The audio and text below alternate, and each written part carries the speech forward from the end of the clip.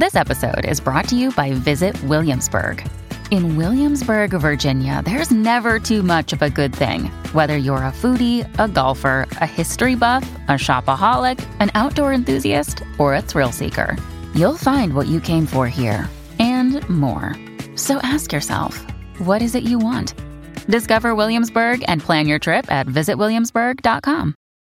All right, good morning to you. This is Mike Smith. We start today with the travel advisory issued by the federal government. Do not travel outside of Canada. If you have Christmas travel plans, cancel them. That is the message from the Canadian government yesterday. It has thousands of people scrambling to understand these rules. What are your options here? We've got some great guests coming up on this. First, though, have a listen to Prime Minister Justin Trudeau talking on this yesterday. My message to Canadians, first and foremost, is I understand this sucks. Nobody wants to see Omicron arriving. No one wants to see the level of communicability we're seeing in communities, in provinces right across the country. This is not what anyone wanted for our Christmas holidays. Not much in the last year and a half has been what anybody wanted. There's Justin Trudeau speaking yesterday saying, yeah, he understands this sucks. Yeah, it sucks for sure. Let's check in with Claire Newell now, global travel expert. She is the CEO of Travel Best Bets, and it's always great to have her here. Claire, thanks for coming on today. Thanks so much, Mike, for having me. Yep, this is an advisory that's back in place that was actually in place for almost 18 months, lifted quietly about 2 months ago, kind of the last week of October, but it is back in place. So the advisory to avoid non-essential travel outside of Canada. Claire, what are you hearing from the people in your office and your colleagues in the travel business? Did people see this coming, or did this take the industry by surprise yesterday? I think people in the industry were very disappointed, but I think it's no surprise because of the fact that Omicron is happening. Did I think that there would be other precautions taken first? Absolutely. Reducing the size of events that people go to and maybe tightening up some rules because you can travel without any tests to the U.S. if you're going less than 72 hours. But those were not changed. Just the advisory was put in place. We did have people in our office scrambling yesterday, as we've had many times, Mike. Yeah, I bet you did. I have no doubt about that. And what does this mean for people? Like, okay, I've already received emails and calls from people who said, look, I've got a family vacation. We are going to an all-inclusive in Mexico like next week. What should I do? I've had some people say, we're still going. And I've had other people say, well, I guess we got to cancel now. Does my cancellation insurance cover it? I mean, what are people's options here? Well, the reality is that every single trip that is booked is going to be booked differently. So you need to look at the terms and conditions under which you were booked, whether that was through a Canadian tour operator, whether that was with an airline directly. Did you do it through a VRBO? So every situation is different. Yeah. Our advice yesterday as a company was to pull a report of all of the travelers, several hundred people that are scheduled to travel over the next 4 weeks, which is when this advisory is in place for, at least. That's what they've said. Yeah. So for anyone who we had on the books, it's very important for us as their travel advisor to tell them about this level 3 advisory that's now been put in place and to give them the information, and then it's a personal decision whether they will cancel or not. I'm not advocating whether people cancel or not. I'm just telling you that there were not a lot of people who canceled, but there were people who did have to top up their travel insurance because of that, because we don't want them to go anywhere. The other thing that we have to advise people of is the fact that if they go away, they need to stay vigilant. They're not leaving COVID-19 behind them. They need to wear their mask. They need to socially distance. They need to wash their hands just like they do here. They need to make sure that they pack masks and sanitizer. The last thing that they want to do is contract COVID-19 while they're away. Yeah. It means that you cannot get back on a plane if you have it. So that's just one of the main reasons that we have to ensure that people have the right travel insurance before they actually leave. If people are in destination, because a lot of people left early on their vacation because they have children and they didn't want them to have to miss much school. So we had people leaving this week. Those people are covered. if they bought travel insurance, because the level 3 advisory wasn't put in place. So if you have loved ones who are away, they are covered. If you are leaving, today on, you need to make sure that you top up any potential holes in your travel insurance, because you may not be covered. And if you contract COVID-19, it could be very expensive to stay the 10, 12, 14 days until you test negative to be able to come home. The other thing you have to be vigilant about is being sure that you are aware of what's happening here. We were already being told that things could change. Quarantine measures, testing requirements, that type of thing could change. So Canada may make changes to those rules. So if you are going, you need to make sure you follow the rules that may change while you're away. So all this is really important.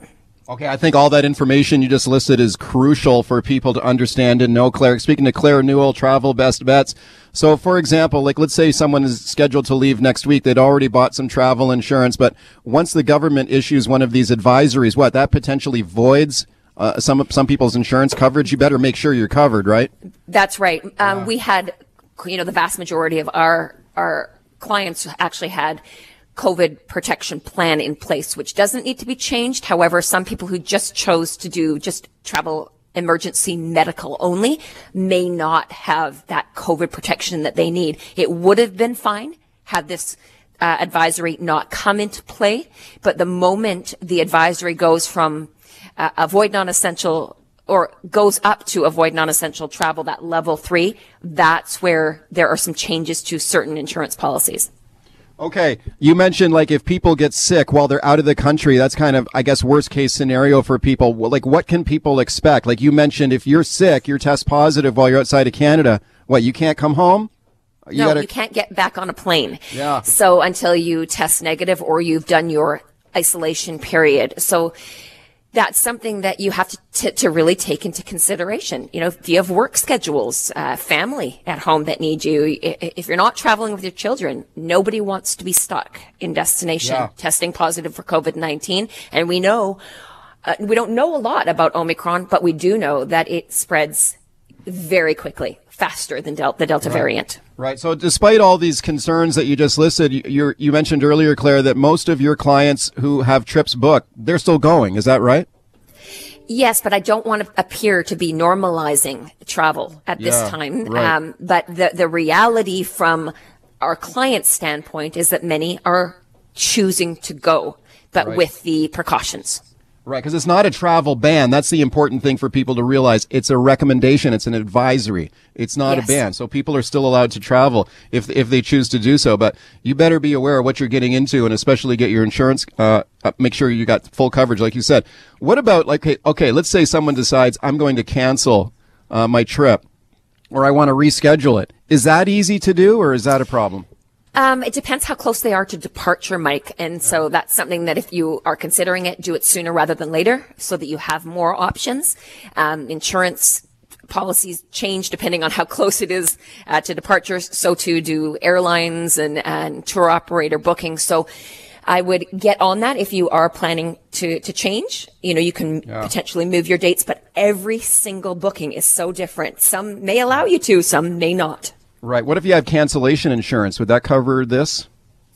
Depending on the policy. Again, it's one of those things you need to speak to your insurance because every policy is different. Right. What would you say about, I can't think of a worse possible time for this to hit the industry. This is the busiest. Yeah, because this is the busiest travel time of the year, is it not? Well, no question. And because November, the advisory was lifted at the tail end of October, you can imagine how much pent up demand there was through the month of November and into early December while so many people put travel on the books, and they did it because they want to visit friends and family. They want to get away over the holidays with their kids. And so they chose to put travel on the books. So many people are digging their heels in. Airlines are coming out saying that they are, you've heard the WestJet message. They're not very pleased about this situation. So what did WestJet say? Well, I'll let them, you can read the media, but they basically came out saying that an all out advisory to avoid non-essential travel was not the way to go about this, that there were other things that could have happened before doing the full advisory to avoid non-essential travel. Well, that shows you how difficult this is for the travel industry. Like, last question for you, Claire. Like, how tough would you say this is for the industry you work in, the airlines, everyone else that depends on tourism and travel, to be hit with this right now? Well, it's not just us. It's, it's the clients, it's the airlines, it's the airports. There's a hodgepodge of all sorts of rules. I wish that there could be a coordination between all of the countries. It's taken a hit just in 2020 alone, $4.5 trillion US dollar loss to global GDP because of, the tourism industries, and 62 million jobs lost in 2020. This is brutal. But it's health and safety first. And I know that. I think people know that. Nobody wants Omicron. You heard Justin Trudeau talk about this. And the airlines are suffering because of it. Right. As soon as Omicron was announced, the week of November 24th, the week after, airlines canceled 151,000 scheduled flights between December 1st and the end of January. In that 2-month period, that's 3% of the world's flights. Claire, I know this is a busy time for you. Hang in there. Thanks a lot for coming on today with your thoughts. Appreciate it. Thanks so much, Mike. Take care. So today, I have the task of confirming that our government is officially advising Canadians to avoid non-essential travel outside Canada. All right, that's Health Minister Jean-Yves Duclos yesterday making it official. That government travel advisory coming down. Do not travel outside of the country. If you have holiday travel plans, cancel them. That is the word and the advisory yesterday from the government of Canada. This has taken the travel industry, thrown them for a loop. Let's check in with Bruce Boone-Tip now. He is the founder of G Adventures. It's an award-winning global adventure travel company. I'm pleased to welcome him back to the show. Bruce, thanks for coming on. Thanks for having me, Mike. Hey, Bruce, the last time I talked to you on this show was, as I recall, about a year ago, and we talked about travel, the travel business, and during COVID, how your business had been pretty much shut down as a result. Now we got into a period here where the travel advisory was lifted by the government in October, and the industry is getting back on its feet. Mm-hmm. Then this thing comes down. What has this been like for you trying to run your business? Oh, it's a disaster. I mean, every part of it, it's global, but Canada seems always stricter than even global measures. But the last 2 years has been a fluid situation, and we have to adapt to governments all over the world in order to keep going. Yeah, I mean, did this one blindside you guys, or did you see this coming, or did you think it would go this far? It's more the news cycles and the fear mongering around it, because this was just lifted 8 weeks ago. There was a non-essential ban 8 weeks ago. This is just being reinstated. So we've had 8 weeks of normality, I guess. But yeah, it blindsided us for sure. I mean, I think it's toothless. I mean, what a recommendation, a non-essential travel. It's not really a ban, as you've mentioned on your show. So it's just dealing with people. It just causes a lot of fear amongst people, and everyone has to decide for themselves what they want to do because it's not a ban. What are you telling your clients? I'm sure you've got a lot of trips that you've booked. Oh, we have to tell everyone what the implications are. There's many countries that have now inbound test requirements and different things, and every country is different. And we just lay out all the information that we have in front of us, and we encourage them to make their own decisions. And hopefully we can and we're still running trips where we can. We've had to cancel many. We've canceled a lot of trips between now and Christmas, unfortunately. But, we have to just roll with all the information that we have and present it to our customers and let them make their own decisions. Right. So you're not advising your customers to cancel or encouraging them to keep traveling. You're just laying out the information for them and say, look, you've got to decide for yourself. Is that fair to say? Yes. Yeah. I mean, we that's all we can do. I mean, we're not advising them not to travel, for sure not. I mean, I'm traveling tomorrow. So I'm, so I can't. Where are you going? Travel. I'm going down south for Christmas. I'm continuing my Christmas plans. Okay, so you're not going to follow the government advisory. You're going on your trip anyway. Yes. Yeah. The government. Well, the government. It's a recommendation. Yeah. And again, as I said, if I would have done that, the last advisory was only lifted 8 weeks ago. So if I'd have listened I had 8 weeks, and I had to travel. I traveled when it was on last year. We've all had to adapt to what's going on, and that's the hope that the government would have learned something over the last 2 years on how to deal with the situation. But it seems like we haven't learned anything. 8 weeks ago, this was lifted, and now it's back again. Yeah. Speaking to Bruce Boone-Tipp, he's the founder of G Adventures. It's a global adventure travel company. So, Bruce, we just got a minute left here. Like, I see WestJet is out today just slamming this decision. They say it's not based on science. They're very upset. Like, what do you think? Yeah. What do you think about the government's done here? Do you agree with that assessment? Yeah, I agree with exactly what they say. The headline being "Show me the science." It doesn't. The reaction does not match the science. And I fully believe that. I mean, and the other part of it is what have we learned in the last 2 years of dealing with this? If we're going backwards, and we've all known for the last 2 years, we're expecting variants, and this isn't the last variant, but we're still overreacting, and it's not going to stop. Like it's too late because it's already here, and we have to learn to adapt. This pandemic eventually has to move to an endemic, and we all understand that this isn't going to go away. So we have to learn to live with it and take precautions and be safe and do whatever we can. This is also proving to be less dangerous, which is a great thing. But it's not going to be the last variant. That if we continue to have these knee-jerk reactions, we'll never get out of this. Bruce, thank you for coming on. Thank you. All right, welcome back to the show. Let's talk about the Doug McCallum saga, the latest twists and turns. The Surrey mayor now facing a charge of public mischief. This goes back to September when he had a confrontation with a constituent in the parking lot of a Save-On-Foods store. And the mayor said there was a confrontation about a petition drive that was going on in the parking lot, trying to get a referendum on Surrey policing. The mayor is not happy about it.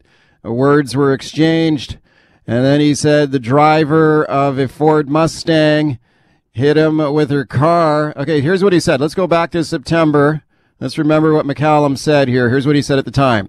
As she pulled out and turned right, she clipped my knee and my bottom leg and then ran over my foot at the same time and then took off. McCallum told us he did his grocery shopping, went to the hospital, then spoke to the RCMP. They asked me if I wanted to lay charges, and I said yes. Okay, heard Global News reporter Catherine Urquhart there as well, and the mayor saying that he wanted charges laid, and charges were laid, but their charges are laid against him. All right, so here we go now. What happens next? Well, the mayor has hired a lawyer, and he's not hired some fly-by-night lawyer from a strip mall office. Is no Better Call Saul here for the mayor. You got Richard Peck defending him, one of the most high-profile criminal defense lawyers in BC. This guy does not work for chump change. Who is paying the mayor's legal bills? Well, you are if you live in the city of Surrey. Surrey taxpayers will pay the bill for the mayor's legal defense. Some people not happy about it. Let's check in with Dave Langlands now. He's got a petition going on this. Hey, Dave. Good morning, Mike. Dave, thanks a lot for coming on. Tell me about your petition. What are you trying to achieve here? Well, first, thanks for having me on. I appreciate the support. Sure. Well, basically, being a longtime resident of Surrey, I've been here for over 30 years, gotten to the point where civic politics has become laughable for many people. And then to hear that the mayor is going to ask us to pay for his legal fees for an incident that happened when he was on personal time, off shopping for groceries, doesn't make any sense to me whatsoever. It's not fair to the citizens to ask us to pay for probably one of the highest paid lawyers in the country to defend him on a criminal charge. Right. So what is the purpose of your petition? The purpose of the petition is very simply to ask the city of Surrey to not pay for the legal fees. There's no reason for us to pay for those fees as taxpayers. If he needs criminal defense, he can pay for it himself. How many signatures have you collected so far? Well, as about 10 minutes ago, we're at over 5,300 signatures so far. Wow. Okay, that's a lot in a short period of time. I take your point that you're saying that taxpayers should not be on the hook for the guy's lawyer if this happened on his own personal time. Now, I'm sure what McCallum would say is that this was actually the public's time because he was advocating for police reform in the city of Surrey. He was concerned that the petition drive that was going on in the parking lot, his original concern was that they weren't allowed to be there, that they said the petition the people who were collecting the signatures in the petition said, no, actually, we are allowed to be here. We have permission to do this. He made a campaign commitment to bring in a local police force, and that's what he says he was standing up for. So I'm sure he would argue that was part of his public duties, right? Not his private duties. Yeah, he's got all sorts of excuses for that, and anybody with any common sense knows that that's not the case. The folks there doing the petition drive were there legally. They had a right from BC Elections to be collecting signatures for the petition. Yeah. He's not a bylaw enforcement officer. There's no reason for him to confront them in any way. He could have simply walked by, continued on and done his grocery shopping, made a phone call to his city bylaws manager and said, can you go and deal with that? That's the way it should have been dealt as a manager if that's what he was thinking of. There was no reason to confront anybody. Right. Okay. So do you think that, what are people saying to you? Like when you're collecting signatures on your own petition now to try and force the city not to pay these legal bills. What are people saying to you about this? What are their concerns?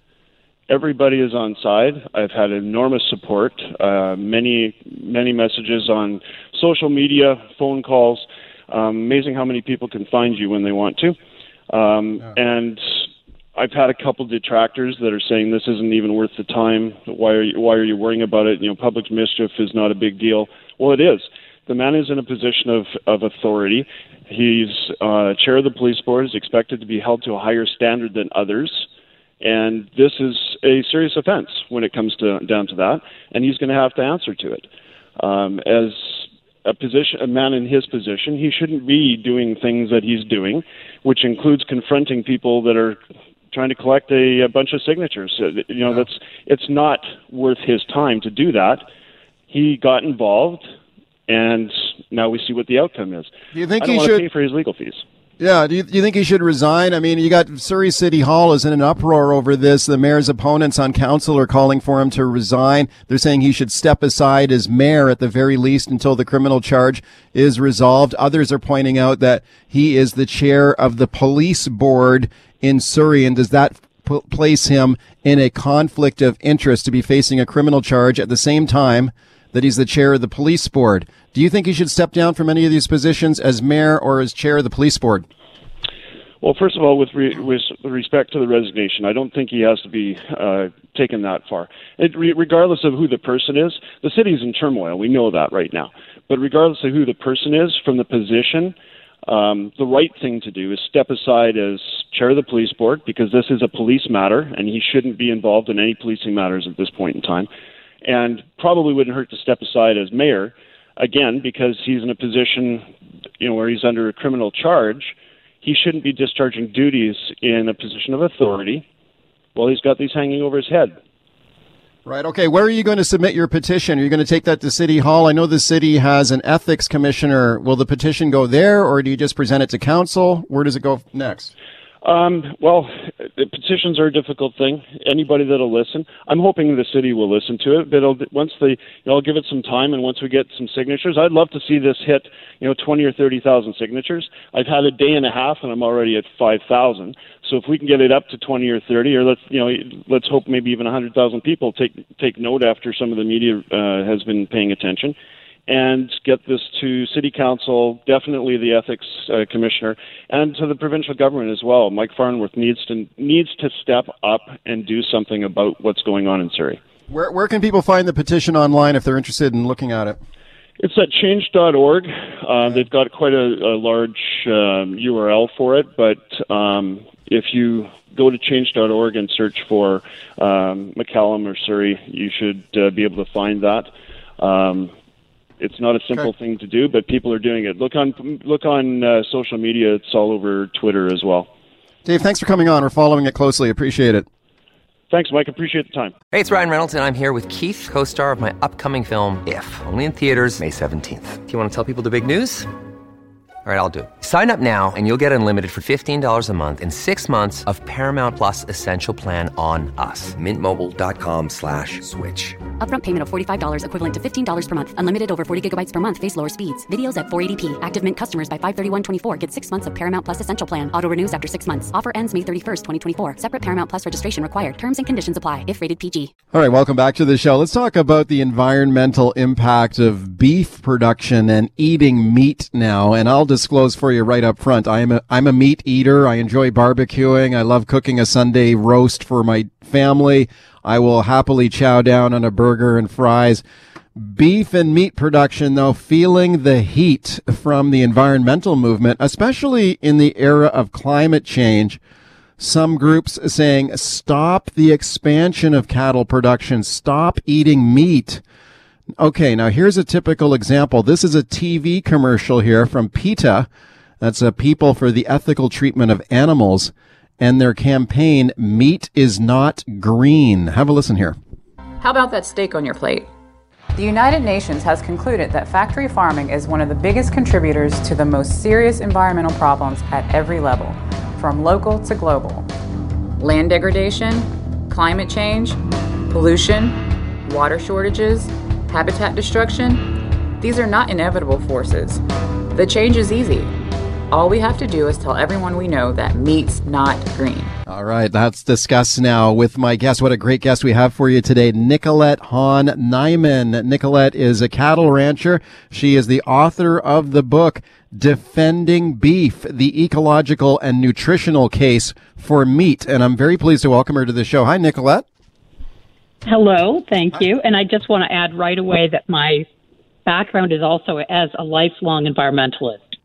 Yes, indeed. And I want to ask you about that because I'm fascinated by your story here. And I know you're a lawyer, you're an environmental lawyer. And I know for a long time you were like a critic or a watchdog of the meat industry, right? Before you got into cattle ranching. Can you tell me a little bit about that? Well, I had worked as an environmental lawyer for National Wildlife Federation. And then I was hired by a group called Waterkeeper Alliance, which is based in New York and headed by Robert F. Kennedy Jr. And he wanted me to focus my time on pollution from the livestock industry, which I did for 2 years. But it's interesting because right away, as I started that job, and I was visiting various types of livestock operations around the country, I immediately could see there was a really dramatic difference, ecologically speaking, depending on how you were doing things. So I was already kind of convinced from the beginning that we needed to make a pretty big distinction about what we were criticizing. Right. And as you got deeper into this, I understand that now you married a cattle rancher, right? That's correct. Bill Nyman, he's also the founder of a well-known meat company, Nyman Ranch. And, you know, I'd been a vegetarian for 20 plus years already when I met him, so it was not exactly the person I thought I would marry, but then, you know, love conquers all. Right. Oh, I love it. So you ended up now you run the cattle ranch with your husband now, right? That's correct. I've been involved. I've lived here for the past 18 years. I was living in New York when I met my husband, Bill, but I moved to California where his ranch was, and I've been here for 18 years. And I work out on the ranch, and until our two boys were born, I was doing it pretty much full time. But now, you know, mostly mothering these days and then helping out on the ranch here and there. That's a very fascinating timeline there to go through. Are you still a vegetarian? Well, 2 years ago, I decided to start eating meat again because I had reached the age of 50 and I started to try to really evaluate my health. And I had my bone density tested and found that my bone density was I was losing bone density, and I could also see that I was gaining weight and losing muscle mass. And all of those things are things that meat is really helpful to reverse. So I decided to reintegrate meat into my diet, and I was really surprised by how much I enjoyed eating it. So I've been eating it ever since.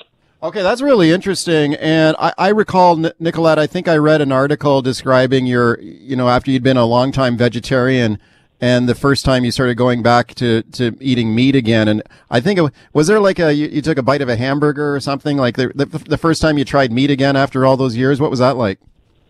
Yeah, it was literally beef from our own ranch that my husband Bill prepared on our grill in our backyard.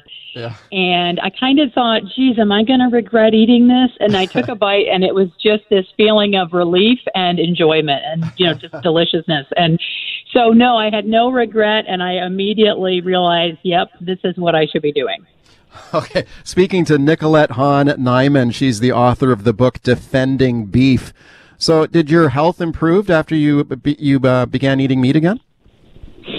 Yes, I immediately noticed a couple of things. One is, as a vegetarian for over 30 years, I was always hungry, and that's something I've heard a lot of vegetarians describe as well, and I had that sensation myself. And immediately within, literally from that first meal, I began to feel a lot more satiated, and the feeling of constant hunger kind of disappeared. And the other really interesting immediate impact was that my craving for sweets really declined as well, almost disappeared. And that's been a long time struggle for me, is to try to cut back my sugar and, to not be eating, a sweet after every meal, and to, get away from sweetened beverages and all that. So I've been working on it for years, but when I started eating meat, it immediately made that whole effort much easier. And I've noticed a big change in that way. Okay, that's really fascinating, what you've been through here. And let's talk about the environmental impact of beef production, and also the nutritional aspect of eating meat, which is a focus a lot of your work right now. And right now, we heard that commercial we just played there from PETA, People for the Ethical Treatment of Animals, kind of making the case against eating meat. Do not eat meat. Let's scale back beef production. This is bad for the planet. I mean, you've heard all these arguments. How do you respond to that? Yeah, well, I haven't heard that ad until you just played it, but it's a perfect example of something I describe in my book, Defending Beef. Because what I talk about in there is there's actually a really well-documented history of animal rights activists for years trying to get people to stop eating meat and not having very much success. This was the sort of meat is murder message that was out there for decades. And there was very little progress in the animal rights community as far as how many people they were converting to vegetarianism and veganism.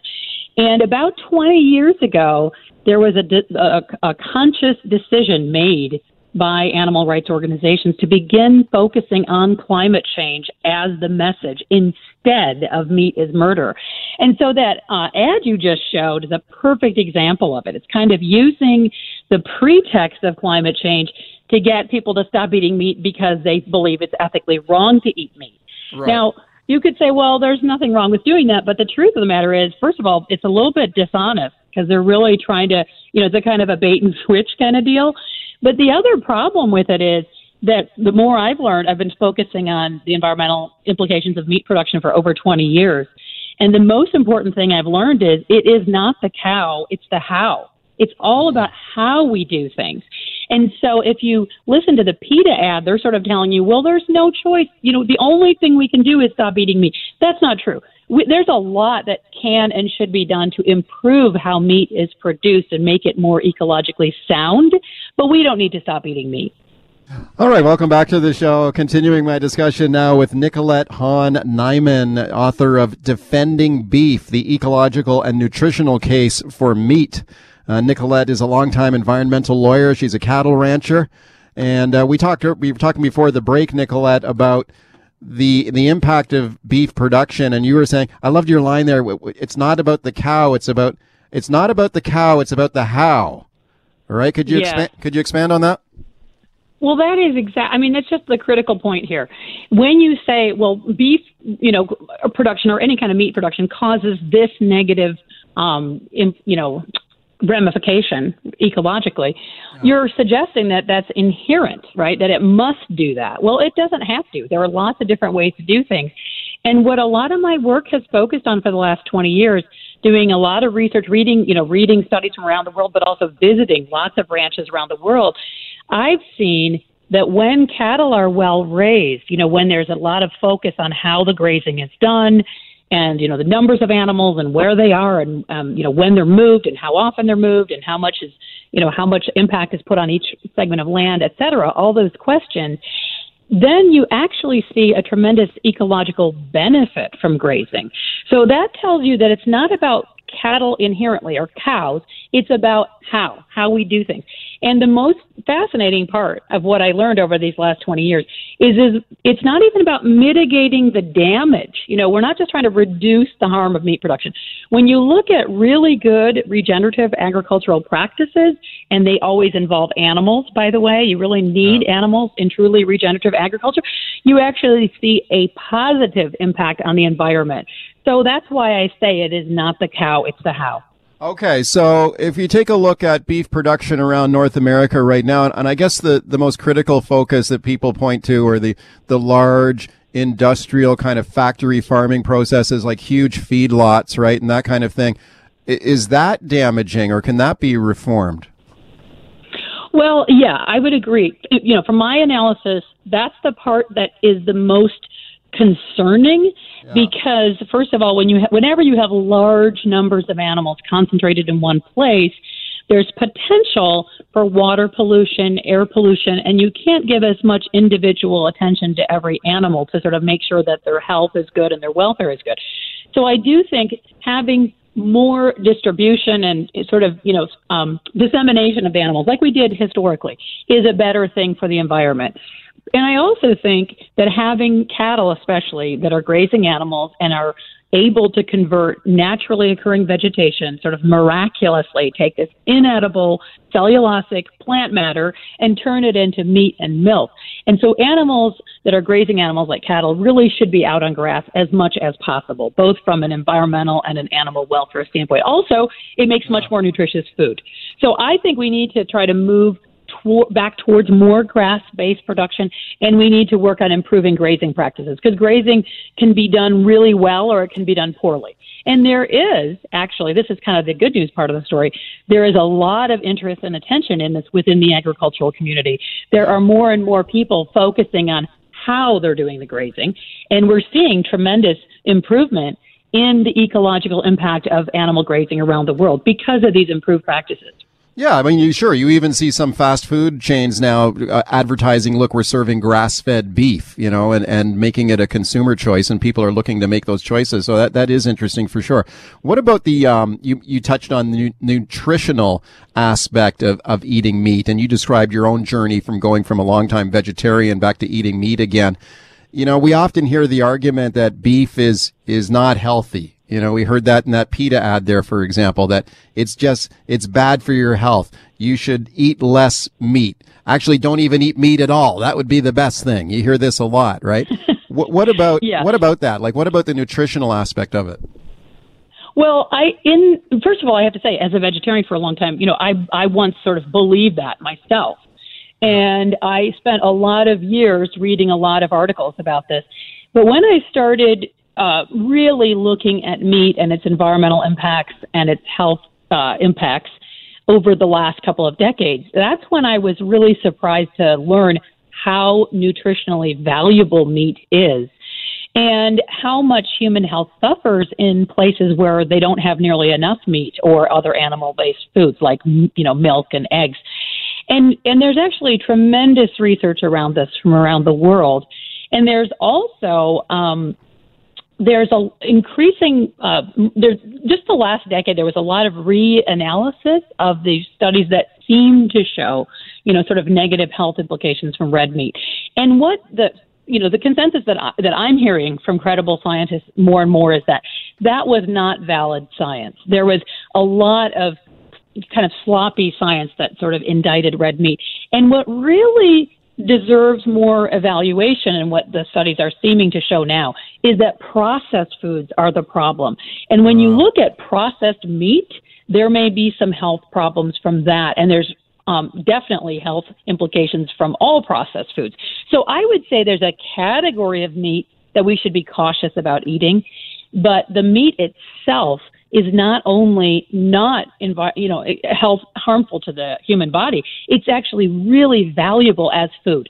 So that's why my focus is all about, let's make meat and other animal-based foods more ecologically sound and make sure we're not, using unnecessary, chemicals and pharmaceuticals when we produce it, because we don't want the residues of that stuff in our foods, and we don't want, let's say antibiotic-resistant bacteria on our foods either.